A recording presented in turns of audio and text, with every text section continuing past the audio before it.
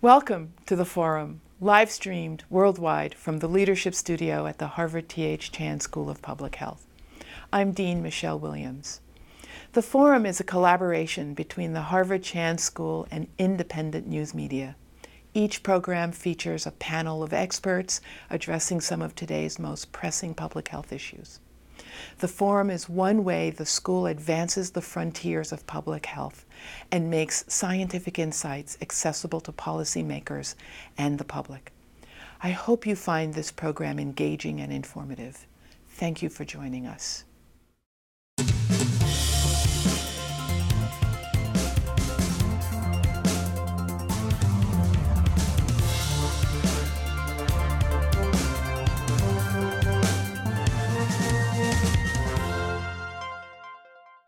Welcome, everyone. My name is Alana Gordon, and I'm a healthcare journalist and producer at PRI's The World. I'm also today's moderator.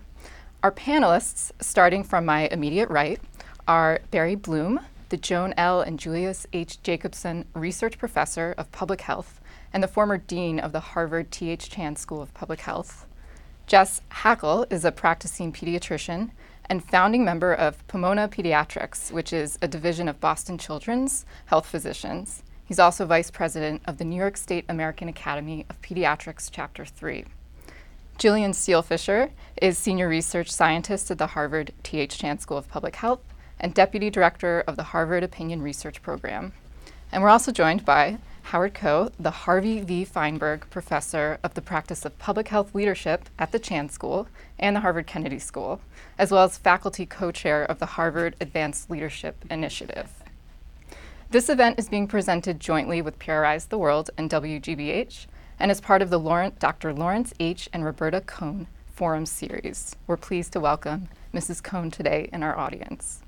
We are streaming live on the websites of the Forum and The World, and we also are streaming live on Facebook and YouTube. This program will include a brief Q&A, and you can email questions to theforum@hsph.harvard.edu.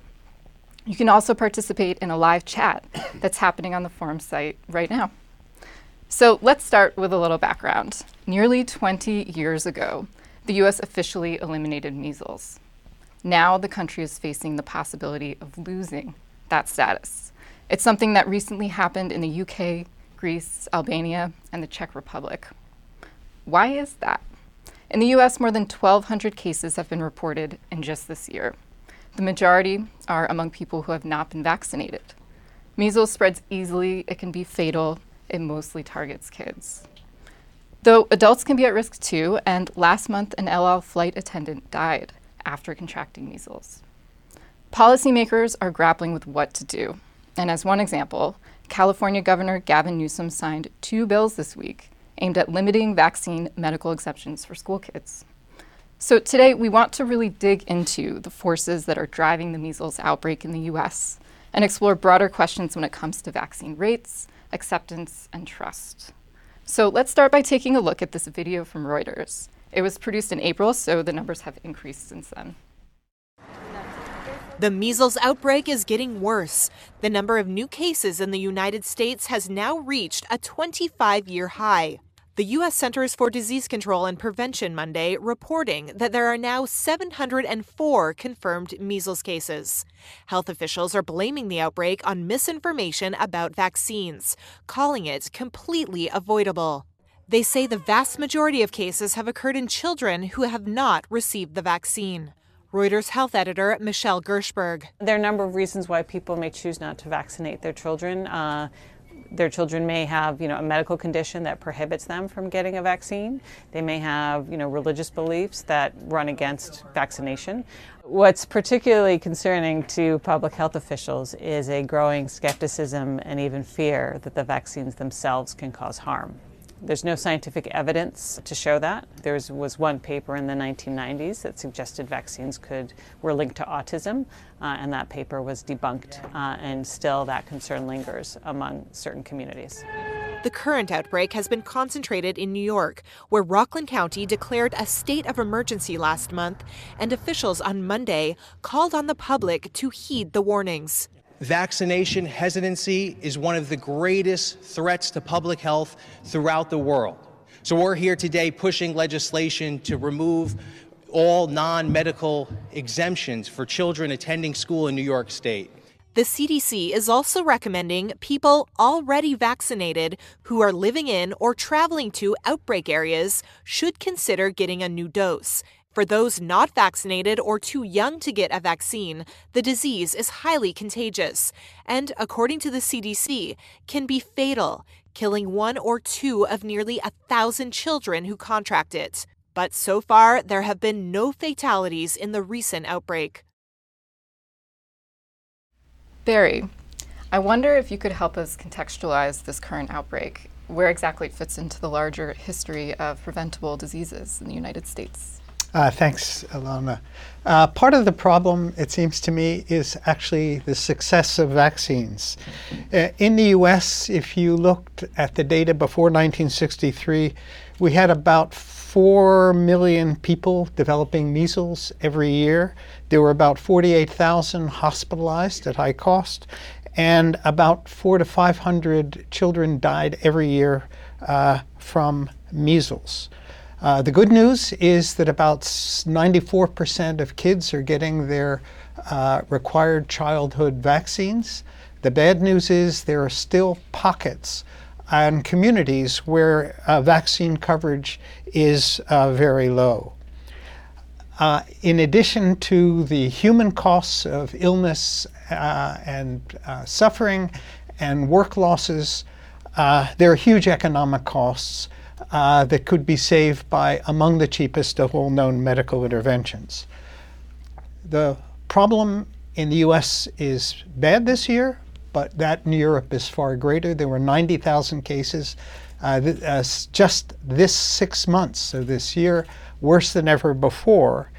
And that's important because the vast majority of the index cases that started the outbreaks in this country brought the virus back from other countries.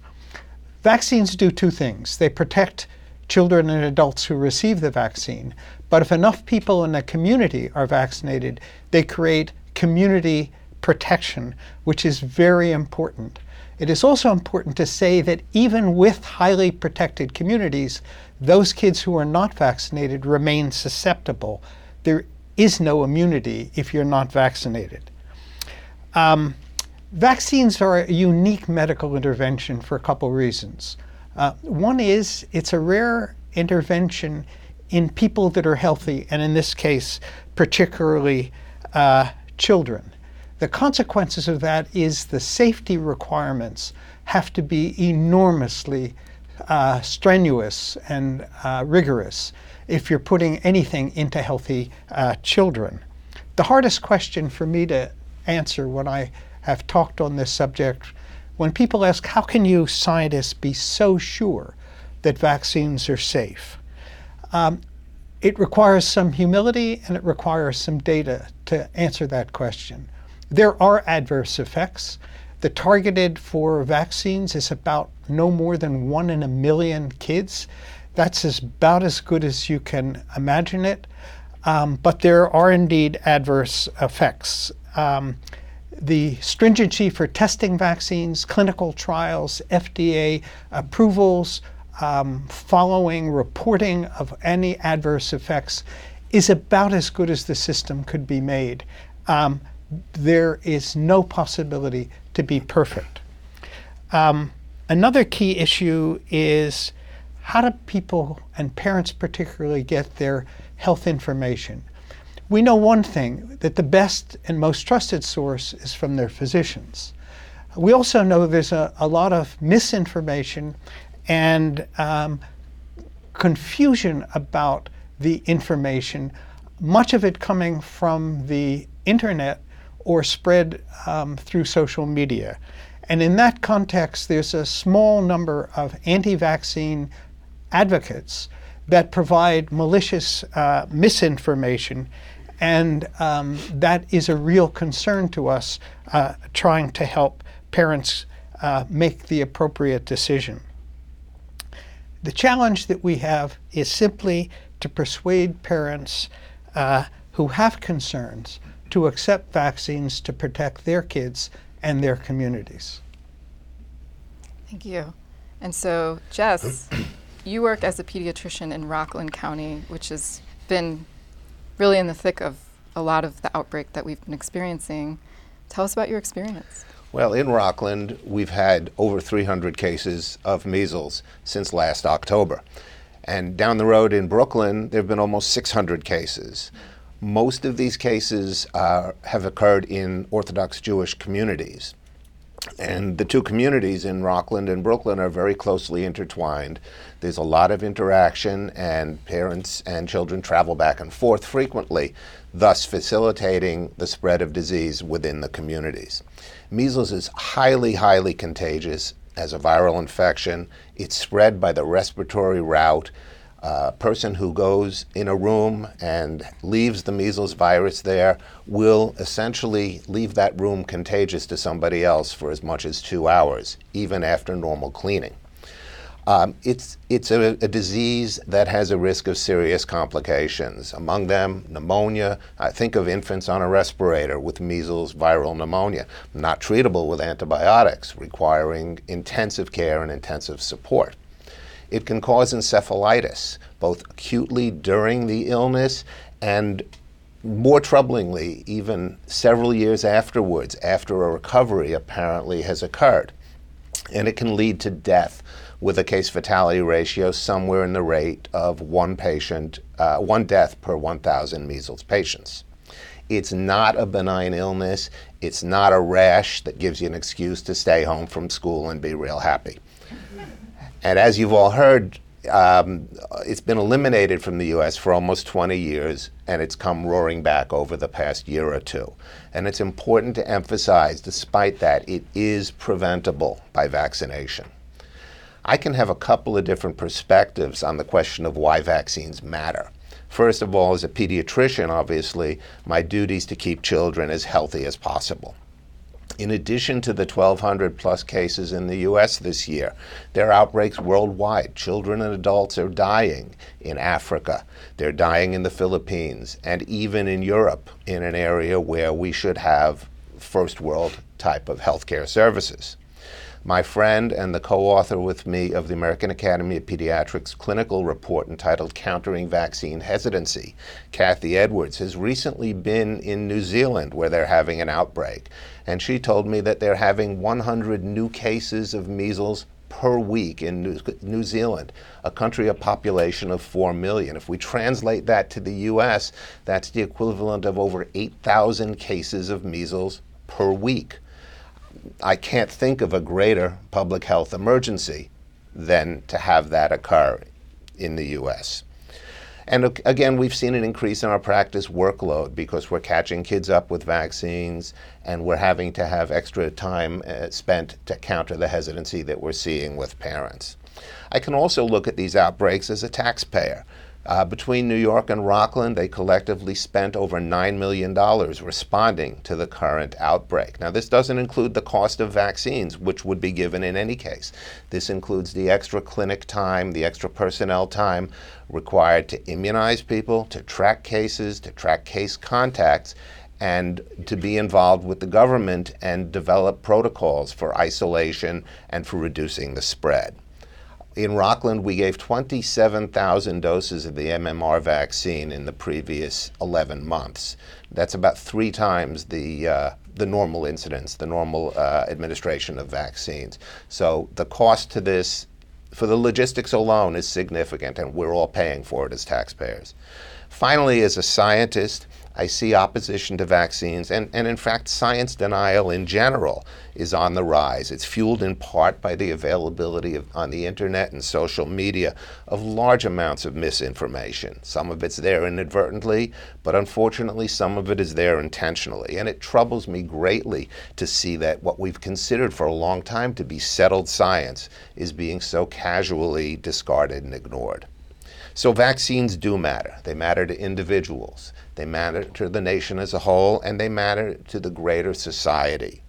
I'm honored to be able to lend my perspective to this discussion. Thank you. Thank you. And so, Jillian, I'm really curious about parental attitudes towards vaccines. You've done a lot of polling on this and vaccine policy in general. What have you learned? Well, it's an important question and sort of a lead off because you said, it's thinking about sort of the societal level. And I think that's kind of my role here, is to talk about the sort of public views on this. And so it's great to have a chance, and thank you also to the Cohn family for having this forum at such a timely moment when it's really a kind of a learning opportunity, I hope, and a teaching one as well. And so I think public views are really important and critical to this conversation from two perspectives. One is really related to the public's view in shaping policy. And so I'm going to have a chance to share with you a little bit of results of a recent poll that we did with our colleagues at SSRS, and to show a couple of slides. And so I'm going to call to our handy slide team and say, okay, let's look at this first slide here and say, I'm going to sort of unwrap here a story that I think gives kind of a good news, a little more worrisome news, kind of a tale here. So the first slide really talks about the overall support for the kind of policy we've heard on the news clip and we've talked about today, which is the kind of the best policy lever which we have around vaccination, support for children getting vaccinated before they can go to school. And what we see is that overwhelmingly, the vast majority of adults actually support a policy like this. So 84% of adults in the US say that children should, or parents should be required to vaccinate their children in order to have them attend school. And so that's kind of the good side of the story, that we have support for this policy at the moment. And I think, this policy has a medical exemption, as we also heard in the news story, so children who can't get the vaccine are not required to get it. And so where the conversation becomes a little more challenging, and where I think there are opportunities where anti-vaccine activists and sentiment can kind of play a stronger role, is in some of the debates around some of these additional exemptions. And those are usually state-level policies, but I think it's important to pay attention to what's happening at the national level, because it gives us insights into where there's windows of opportunity where we need to be really cautious. And so let me turn to the next slide. And I think what I'm showing here is really that this is happening kind of in a larger context of doubt. And so when we ask people whether or not they believe that childhood vaccines are generally very safe for children to get, we see that about half of adults say very safe. Half's like, okay, half. Feels like when you're talking about vaccines, you want people to be in that very safe bucket. Like we're talking about, as we said, something goes into a healthy child. Turns out that when people don't think it's very safe, they're much less likely to do it, to support it. It matters. You got to get in that bucket. The very safe bucket is critical here. Somewhat safe just doesn't cut it when it comes to these things. This is about the vaccine itself. And then my next slide, I think, is going to be perhaps a humbling moment for those of us on the panel who would like to think that we are a voice of authority, and that if we simply state a fact, it will be believed. And it turns out, not true. It turns out that, in fact, we have a really pretty low level of trust. Only 37% of adults say that they trust public health agencies to provide accurate information about the safety of vaccines for children. That number could be higher. I would feel better if it were higher. Again, you need to be sort of in that great deal. The somewhat just doesn't cut it. And I think what's especially worrisome is that this is changing over the generations. And so the next slide, you can see that some of these changes, that the youngest generation is less trusting of than the oldest generation. And it's not surprising, but it's important that you see the data and you say like, oh, that's what it really means. So when you talk about believing vaccines are very safe for most children, now we're under a half for those in the 18 to 34 category, compared to 61% of those 65 and older. When we talk about trust in public health agencies, we're down at 31% when we talk about 18 to 34, as opposed to 44% of those 65 and older.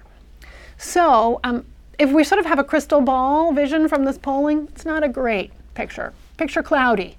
And we need to think about how we can address that and also acknowledge it humbly as we try to reach out. The other perspective that I think polling data really brings to the table is to talk about parent perspectives themselves, because this mistrust manifests itself in actually decisions once that person moves from an adult to a parent, where they actually have to make that decision about whether or not to vaccinate their child.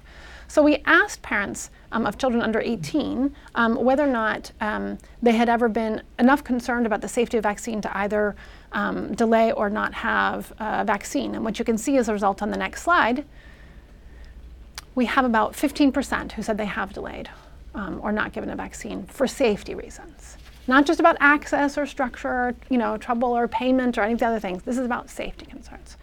So there's a little bit of a sobering start to the conversation, but I think if we lay this out, then we can begin to think about both acknowledging it and addressing it in some of the solutions that I hope we'll get to today as well. Well, speaking of public agencies, Nice introduction. Howard, you've worked on both state and federal policy, so tell us about your experiences and how it applies to today. Thank you very much. Well, I've had the great privilege of overseeing many vaccination efforts at the state and federal level as Massachusetts Commissioner of Public Health, and then as Assistant Secretary for Health, working with the CDC and FDA, the National Vaccine Program Office, and many other offices across the Department of Health and Human Services and across the country. And reflecting on those experiences and hearing from my colleagues makes me think of that wonderful saying, an ounce of prevention is a ton of work. When you stop and think about it, this is a miraculous system that has arisen because of the dedication of so many professionals who have come before us so that we could drive these rates down in the United States and around the world. But here we have this resurgence that we're dealing with. And so just to reemphasize the basics, here we have a vaccine, the MMR vaccine, that's effective. 93% effective after one dose, 97% after 2 doses. It's safe. That safety has been established not only through over a dozen rigorous trials, but also by tracking outcomes for millions of children over many, many years. It's affordable because of some major policy developments that we can talk about later. So every family and every child can get this for free. And then from a health policy point of view, it's cost effective. It saves lives and it saves money. And you can't say that about all prevention interventions.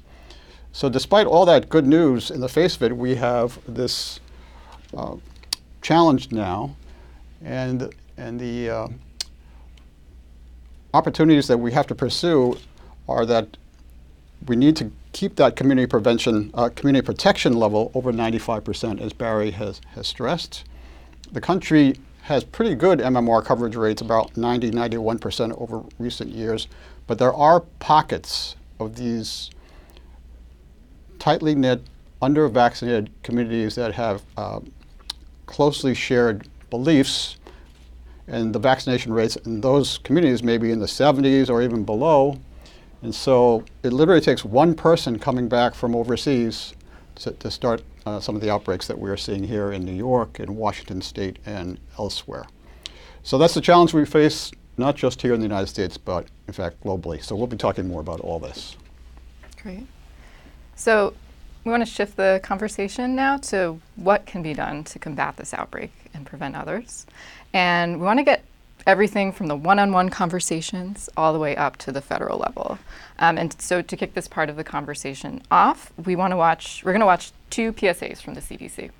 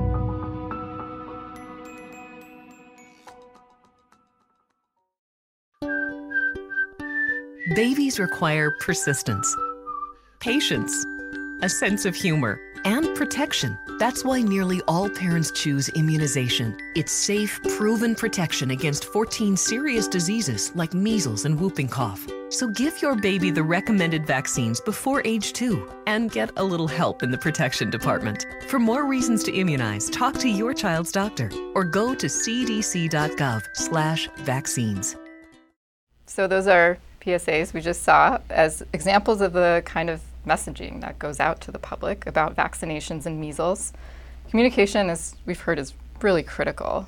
And so I'm really curious about these best practices and examples, but just having viewed Jess, those messages, how effective have you found that these kinds of messaging is? Well, the vast majority of parents who have questions about vaccines are not refusing vaccines, but they're hesitant and they're confused about them. They're confused about the need for them, about the safety, about the efficacy. And so what we're dealing with generally is not hardcore people who are opposed to vaccines and who won't even listen to an argument that we might make or a PSA or an announcement from the CDC. Their concerns can be specific about fear of autism, for example, or fear of reactions, or fear of injecting so many different things into their child. Or they can just be kind of general concerns as well as sort of a vague, free-floating anxiety. Gee, I'm just not sure. But study after study has shown that parents consider their pediatrician to be the most important source of accurate information about their child's health, the child's growth and development. And they do listen to us as pediatricians. So on the micro level, we provide accurate information about the diseases that we're preventing, about the risks and severity of these illnesses. We provide accurate information about the vaccines, their safety, their efficacy. And most importantly, we provide reassurance to the parents. This is an ongoing process. This is not a one and done kind of thing. We have lots of visits with kids when they're receiving vaccines in their first 2 years of life. And these conversations happen with every visit. They happen many times a day in our office. And the one thing that we're also faced with more now than we used to be is the internet and social media. If you search for vaccine information on the internet, you are far more likely to come up with negative information about vaccines, about safety and efficacy, than you are to come up with positive information. We're not doing a good enough job in making the positive information front and center. And finally, in terms of social media, what we find is that people tend to search out social media sites which reinforce their pre-existing beliefs. So rather than getting a balanced viewpoint by doing searches and by dealing with social media, we find that people's misinformation and misbeliefs tend to get amplified and reflected back. And we face this again every day when we talk to parents who have read or heard or seen something. So again, communication is key. We need to do it in our offices. We need to make sure we're doing it widely through social media. We need to be out there and continue to reinforce this message. When I think about messaging and what works, I wonder, Howard, if you might be able to talk about your experience of what does work. Sure. So there are many strategies for effective communication and messaging. Let me mention a couple of them. One message is that if you vaccinate your child, you're not only protecting your child, but you're also protecting your community. That's what community protection is all about. A second strategy is to humanize this whole process and make it personal. When doctors and health officials recommend vaccination, you could also add, by the way, I recommend this for my own family, for my own kids, for myself. I've gotten the flu vaccine on camera several times as part of public service. Several times in the same season. And my major memory from serving as assistant secretary starting now 10 years ago was at that time the H1N1 flu pandemic was on the horizon, and everybody around the world was terrified about this threat. And as the new presidential administration started addressing this, everyone was clamoring for a new vaccine against the H1N1 flu. So I got to see in the trenches what it takes to get a new vaccine tested and then licensed by the FDA. Lots of safety testing before licensure, of course. And then afterwards, getting millions of doses of new vaccine up and distributed around the country. During that summer and fall of 2009, we were absolutely concerned about assuring safety of this new vaccine. So we were tracking outcomes. In fact, a new vaccine surveillance system called PRISM was created then just to track outcomes for this new H1N1 vaccine. And I personally ran many of the meetings and calls, coordinating the data, looking for signals, making sure this was safe, and then sending the message that your safety is our highest concern. So that fall of 2009, the nation saw 2 simultaneous influenza vaccination campaigns, seasonal flu and H1N1 flu. 10 years later, people probably don't remember this very much. But it was, I thought, a heroic effort, and over 80 million doses of a new vaccine was disseminated safely. So those are some efforts that go on every day in public health that people don't remember anymore. But I think the more we talk about these systems that protect people and track outcomes to assure safety for everyone, that, hopefully that's an effective communication strategy for all of us. I also think about when you were mentioning misinformation or online, and think about technology and where we are today, and wonder, Barry, if you could talk about what to do about that, or if there are policies or things to address that. Thanks. I've had 2 thoughts on the subject, and having been a dean, number 1 would be we need more research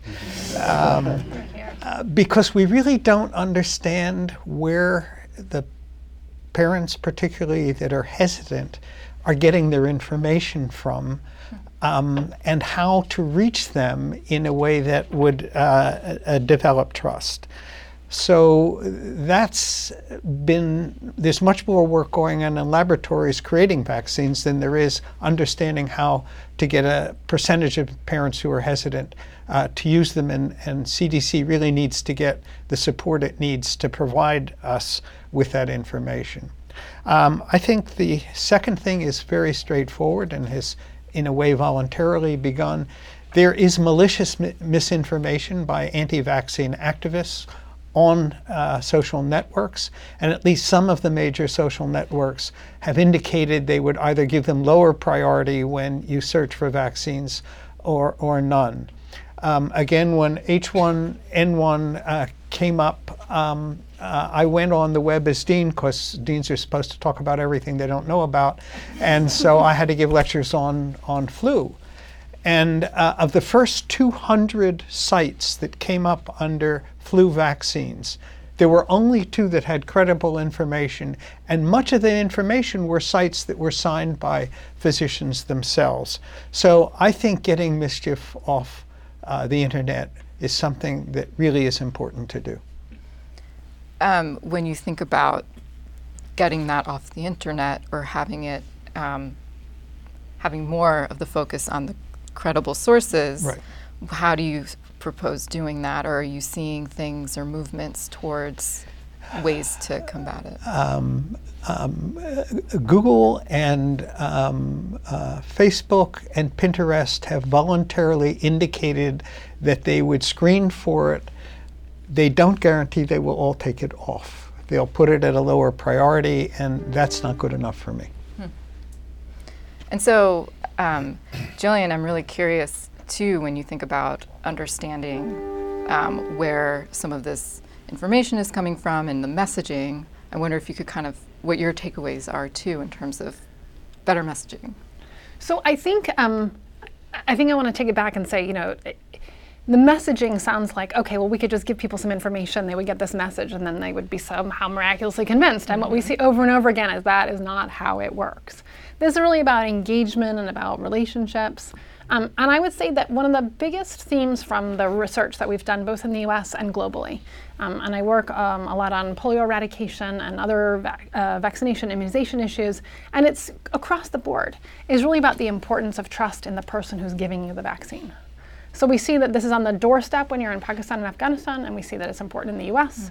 We see it across the board. This is really kind of a universal human issue, I think, in many ways. And so trust is so key, and I want to put this into the context of information and communication in the States and say, the sort of vaccine distrust that we see is not just specific to vaccines at the moment. So if we just think about the context, we're at the lowest level of trust in almost every institution you can think of. the government, generally, not just public health. We don't have to just blame ourselves for this. There's more to it. It's also distrust in the medical system, and as doctors are more part of hospitals, fewer have private practices, there's less of a connection. There's a lot of pieces that I think go to that, and so we can see kind of unraveling of trust in that, and that's worrisome. And I think, we've talked a lot about sort of the information that's out there, but I think the key is to try to understand what catalyzes. It's not as though everyone who's walking on the street says like, oh, rumors coming by, I think I'll believe it. It's just, no, it's not how it works, right? There's a reason that it makes sense to you. And so if we think about the reasons that it gets catalyzed, that it suddenly makes sense to you, I think that can give us some insights about what we can do. So one thing that we've seen that can happen is that, of course, that information comes to you and it's wrapped in a cloth of trust when you get it from social media, because it doesn't come from an anonymous news organization, it comes from your mom. It comes from your aunt who used to be a nurse. It comes from your brother-in-law. It gets wrapped in this trust because someone who cares about you sent it to you. And that's why they sent it to you. People do have less experience with the horror of childhood illnesses because they've lived in the luxury of having the vaccine for such a long time. And so, it can sort of, you suddenly say, well, it opens the door to beginning to question, right? So it's a little bit of a catalyst is how that happens. And then I think when people have negative experiences in the healthcare setting, that adds fuel to the opportunity where the door opens even further and they say, oh, maybe there's something to those rumors.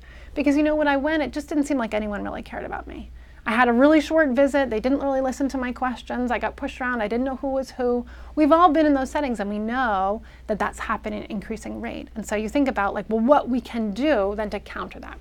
I don't have a solution for the full trust in government. I don't have a solution for that one, or trust in all institutions. That's maybe another forum or two, maybe three.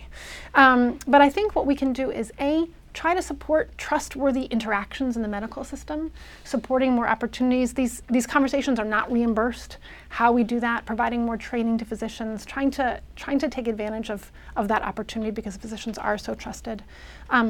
We need as public health to be humble about our role in it and to partner with physicians and nurses and pharmacists who are trusted. So it's not just an institutional voice saying you should get vaccinated, but people that do care about you and be connected to them. And so it's not just a message, it's a whole communication and engagement strategy in that way.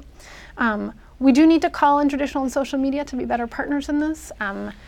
This is a hard thing to do. Turns out building trust is much harder than tearing it down.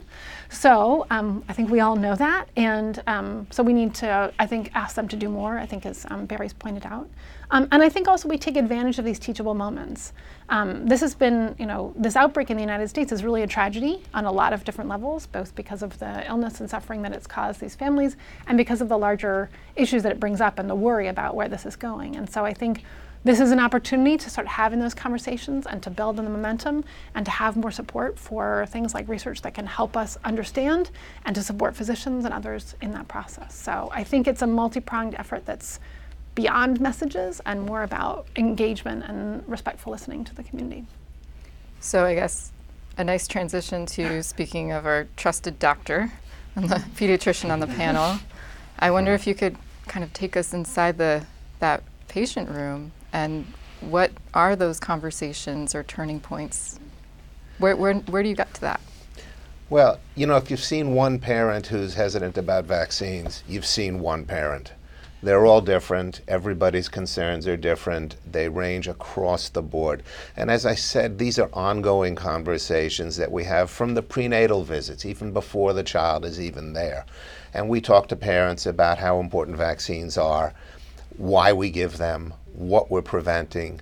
Those of us who've been practicing for as long as I have some experience with vaccine preventable diseases, and that's a really powerful message.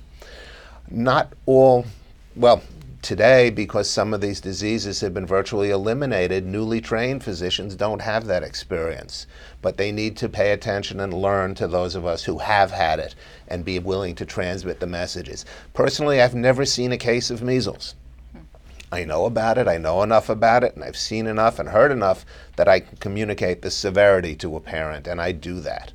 So there's no one response that's necessary to a parent who's hesitant about vaccines. The most important thing that we can do is listen to their concerns. First and foremost, we listen and we address the specific concerns as they come up. You know, in 38 years, medicine's become a whole lot less paternalistic.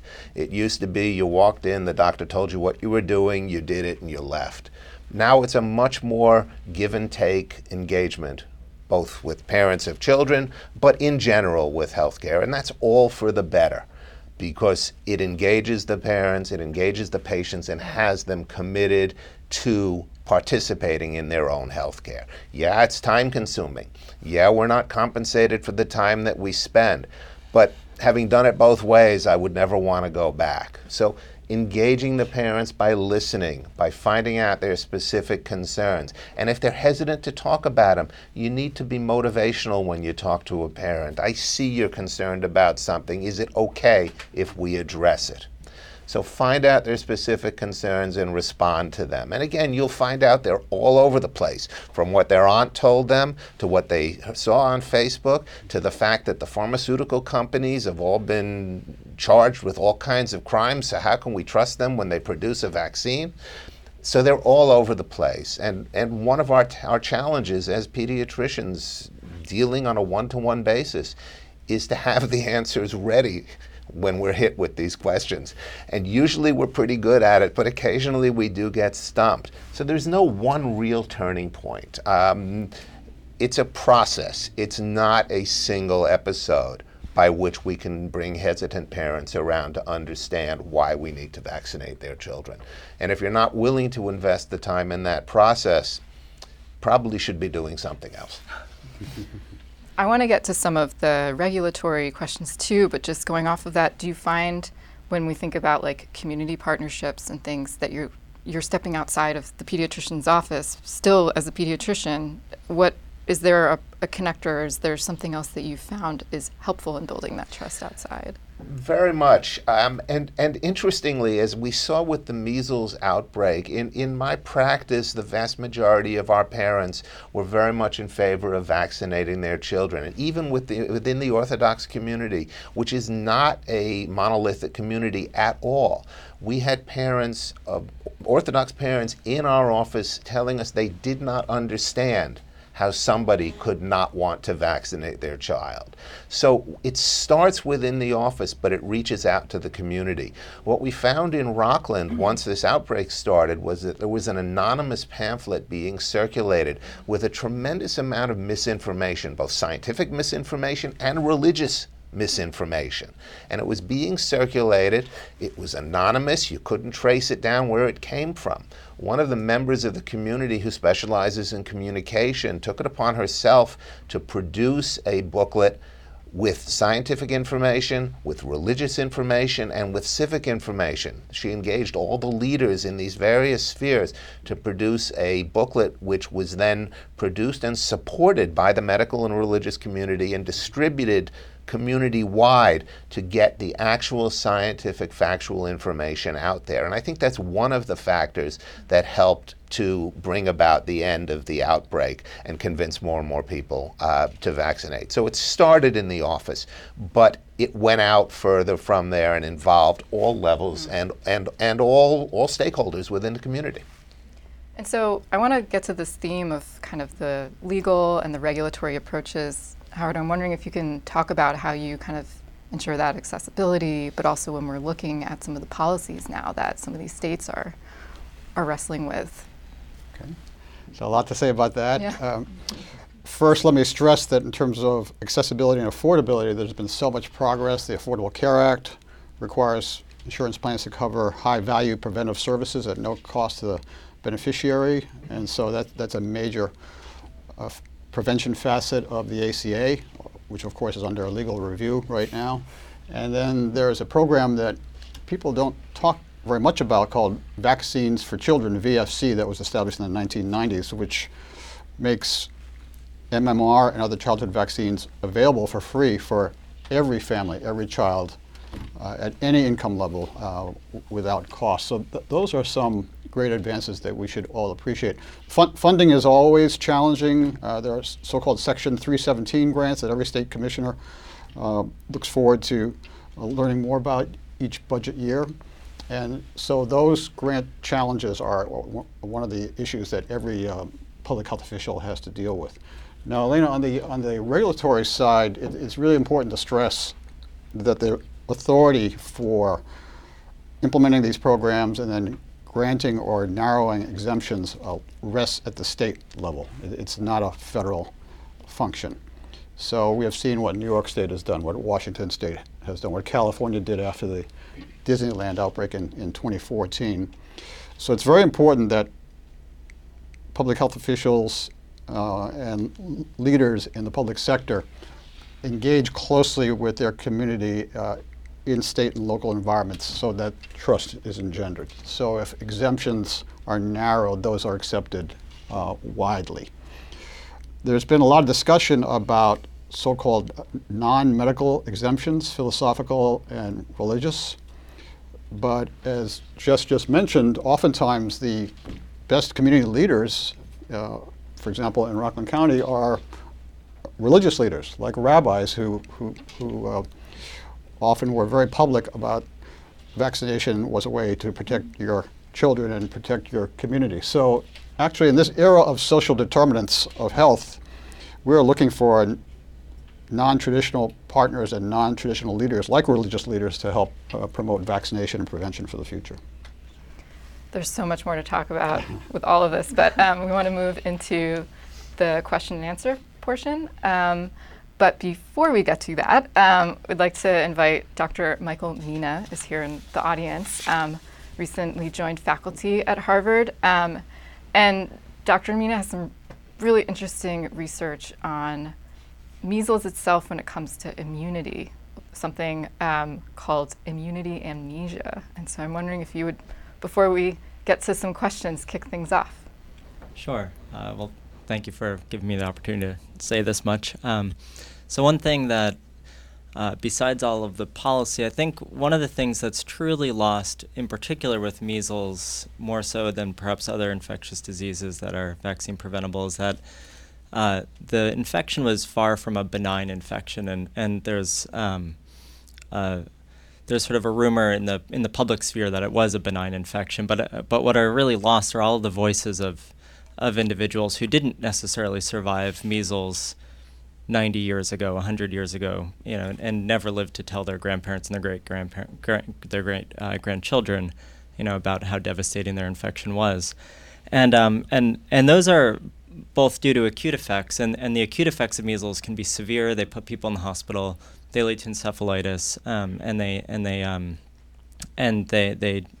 have devastating consequences. But one of the things that we've been studying, and that we've really been discovering more and more about, is something which we've termed immune amnesia, as you mentioned. And these are actually long-term effects that can happen due to measles, where measles can actually eliminate somebody's immunity to all other infectious diseases, and can actually cause a child who gets measles to be at increased risk for other infectious diseases for a number of years, potentially, after they actually had the infection.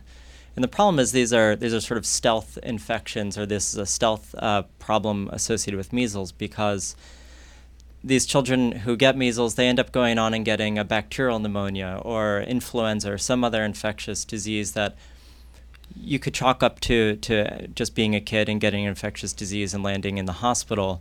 But actually, the looking at the population data, we see that there's a very strong link between previous measles infections and an increased use of medical health care, antibiotics, and even in a lot of under-resourced countries, very high death for 2 to 3 years. And so I think that this is a new line of research. I think the evidence is very strong, and I think it's something that I hope that can maybe get out there.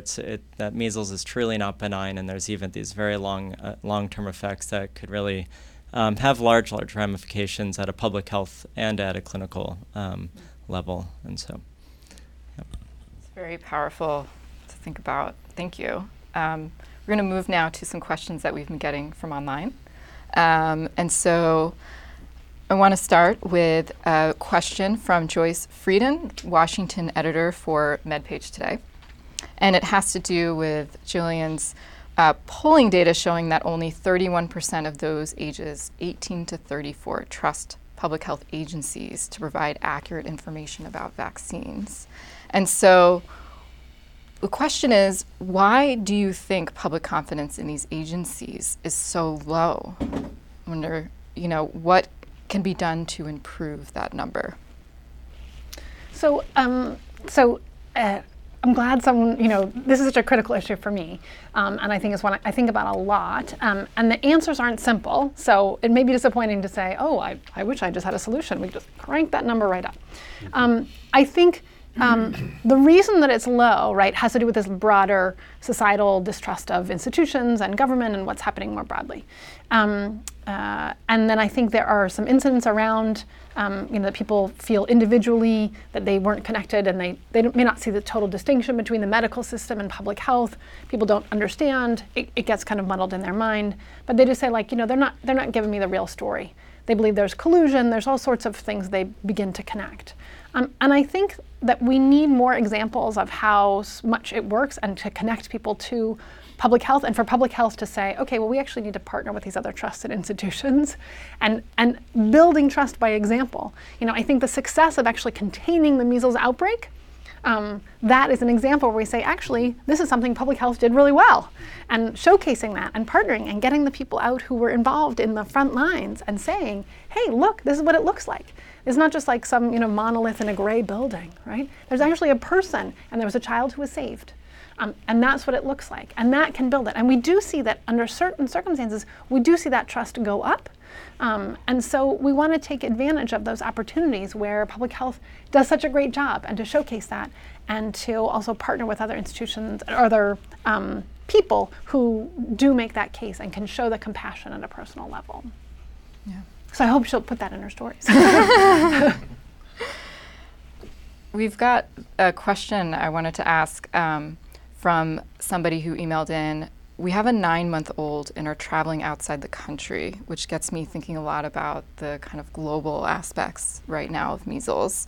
Are additional recommendations being issued around measles vaccinations in cases like this, given that the first vaccination is generally given at 12 months? And I'm also curious how that connects to some of when we talk about these global themes.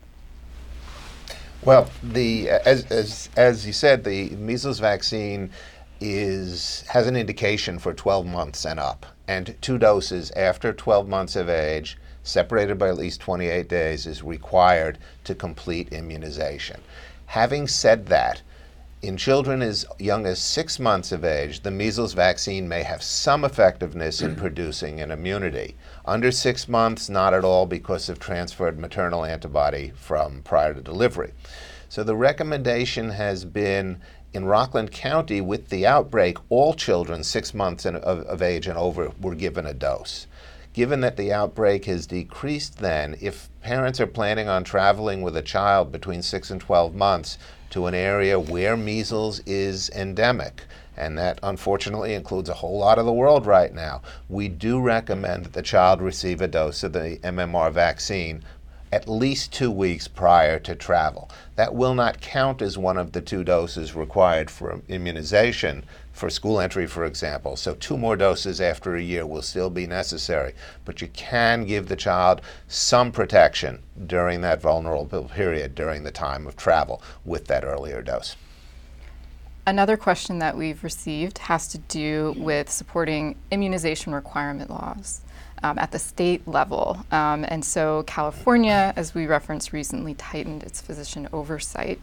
But lawmakers have also received threats while passing legislation. And so what sorts of paths forward do you see in states when lawmakers are facing these sorts of tensions when they sponsor legislation, as well as what sort of support of requirements are there for immunizations? I wonder, Howard, if you might be able to take this one. Well, in California, where they narrowed exemptions after the Disneyland outbreak in 2014, there's been an evaluation of what happened afterwards, and the rates of unimmunized kids entering school went down significantly. And so the coverage was increased, and then that's been well documented. So I think because this is a state-by-state issue, there has to be, first of all, good communication as I mentioned before. And then when these policies are changed, we need very, very good evaluation, as high level of science as possible, and sharing that with others so that when their time comes, they have some experience to build on. I'm not sure I can say much more than that because this is such a dynamic area, and I know that when we have outbreaks like this, every state looks and says, okay, what are we going to learn from this, and how can we protect our public even more strongly? So I think these discussions are healthy because we cannot take our public health systems for granted. They're always very fragile. They're always underfunded.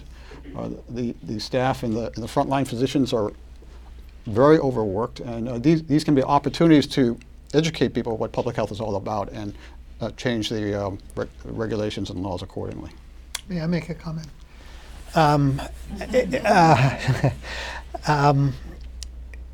There are only 2 states that have not had exemptions for non-medical reasons, Mississippi and West Virginia, and they did not have any major outbreaks for a very long time. But the serious point I wanted to make is when you raise the legal issue, the courts decided in a case called Kaufman versus the United States in 1905 that all freedoms have some constraints or restrictions. And the court decided that it was the state's obligation, and I quote, to protect the public health and the public safety confessedly endangered by the presence of a dangerous disease. And that decision has been legally binding and confirmed through the Supreme Court ever since. So there is a legal basis for imposing, to protect the public good, constraints on individual freedoms. We'll do one more question, which is comes from someone who has been working in polio and other immunization for many years in India, Kenya, Somalia, and has been thinking a lot about and looking into the confidence that people have in public health programs. And the question is about how much use of social media platforms is done for health education about vaccines, and what's the outcome of that? Jillian, or Sure. I mean, I can talk about it certainly in the polio context, because I do a lot of work with UNICEF around polio vaccine, and I think that we're trying to figure out how to use social media effectively. So people may be aware that this spring in Pakistan there was a very negative social media that went out that was untrue about the effect of the virus on children, and it had really terrible effects, not only in terms of reduced vaccination, but in terms of actually assaults on vaccinators, and so unrest, burning of buildings. Like it was really quite devastating. And so people, I think, are a little bit wary about social media because they can see that it goes hot fast, and yet we need to engage people where they are.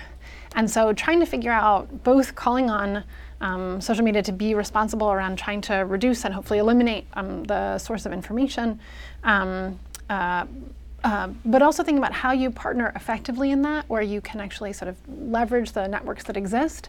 I mean, this, I think, goes to Barry's earlier point, which is that we don't totally understand what it's like out there. And we need to engage that in a respectful way and learn from people and figure out how we can have a social media-based conversation that doesn't suddenly run hot and yet engages people in a way that where they really are. And so I think we're kind of at the front of that. We're trying different things. I'm also trying to engage not only people, but also parents, but also vaccinators, and trying to create a more shared community where people can share a lot of their positive experiences as well. Well, we're going to wrap up now because I feel like we're just getting started. So many questions. But I want to give all of the panelists a chance for some closing remarks. Barry, we can start with you.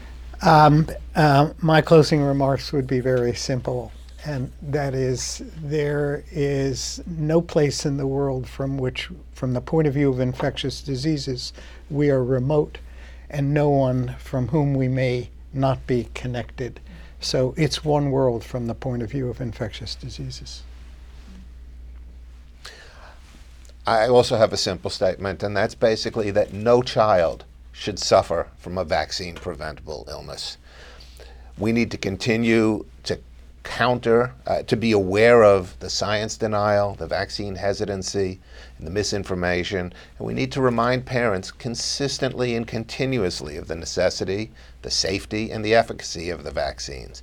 And we need to respond to parental confusion and fear with support and trust. And it's an ongoing process, and we just need to continue that. I want to echo and build off of what you just said in terms of where this goes in terms of understanding and connecting with parents.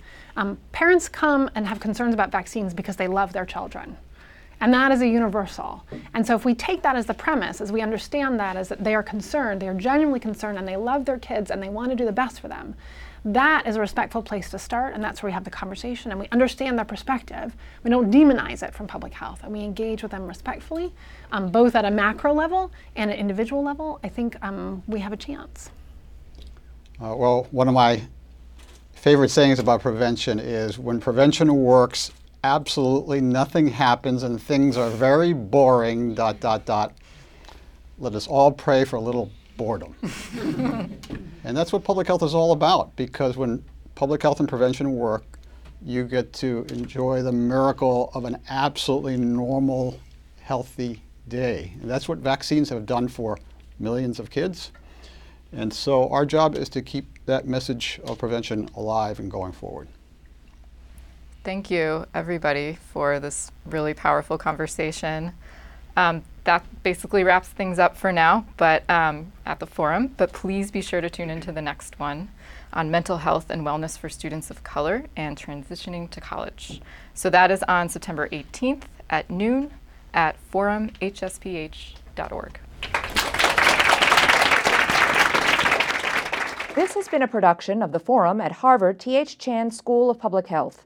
You can find the complete video of this event and post your comments at www.forumhsph.org. Thank you for sharing the forum.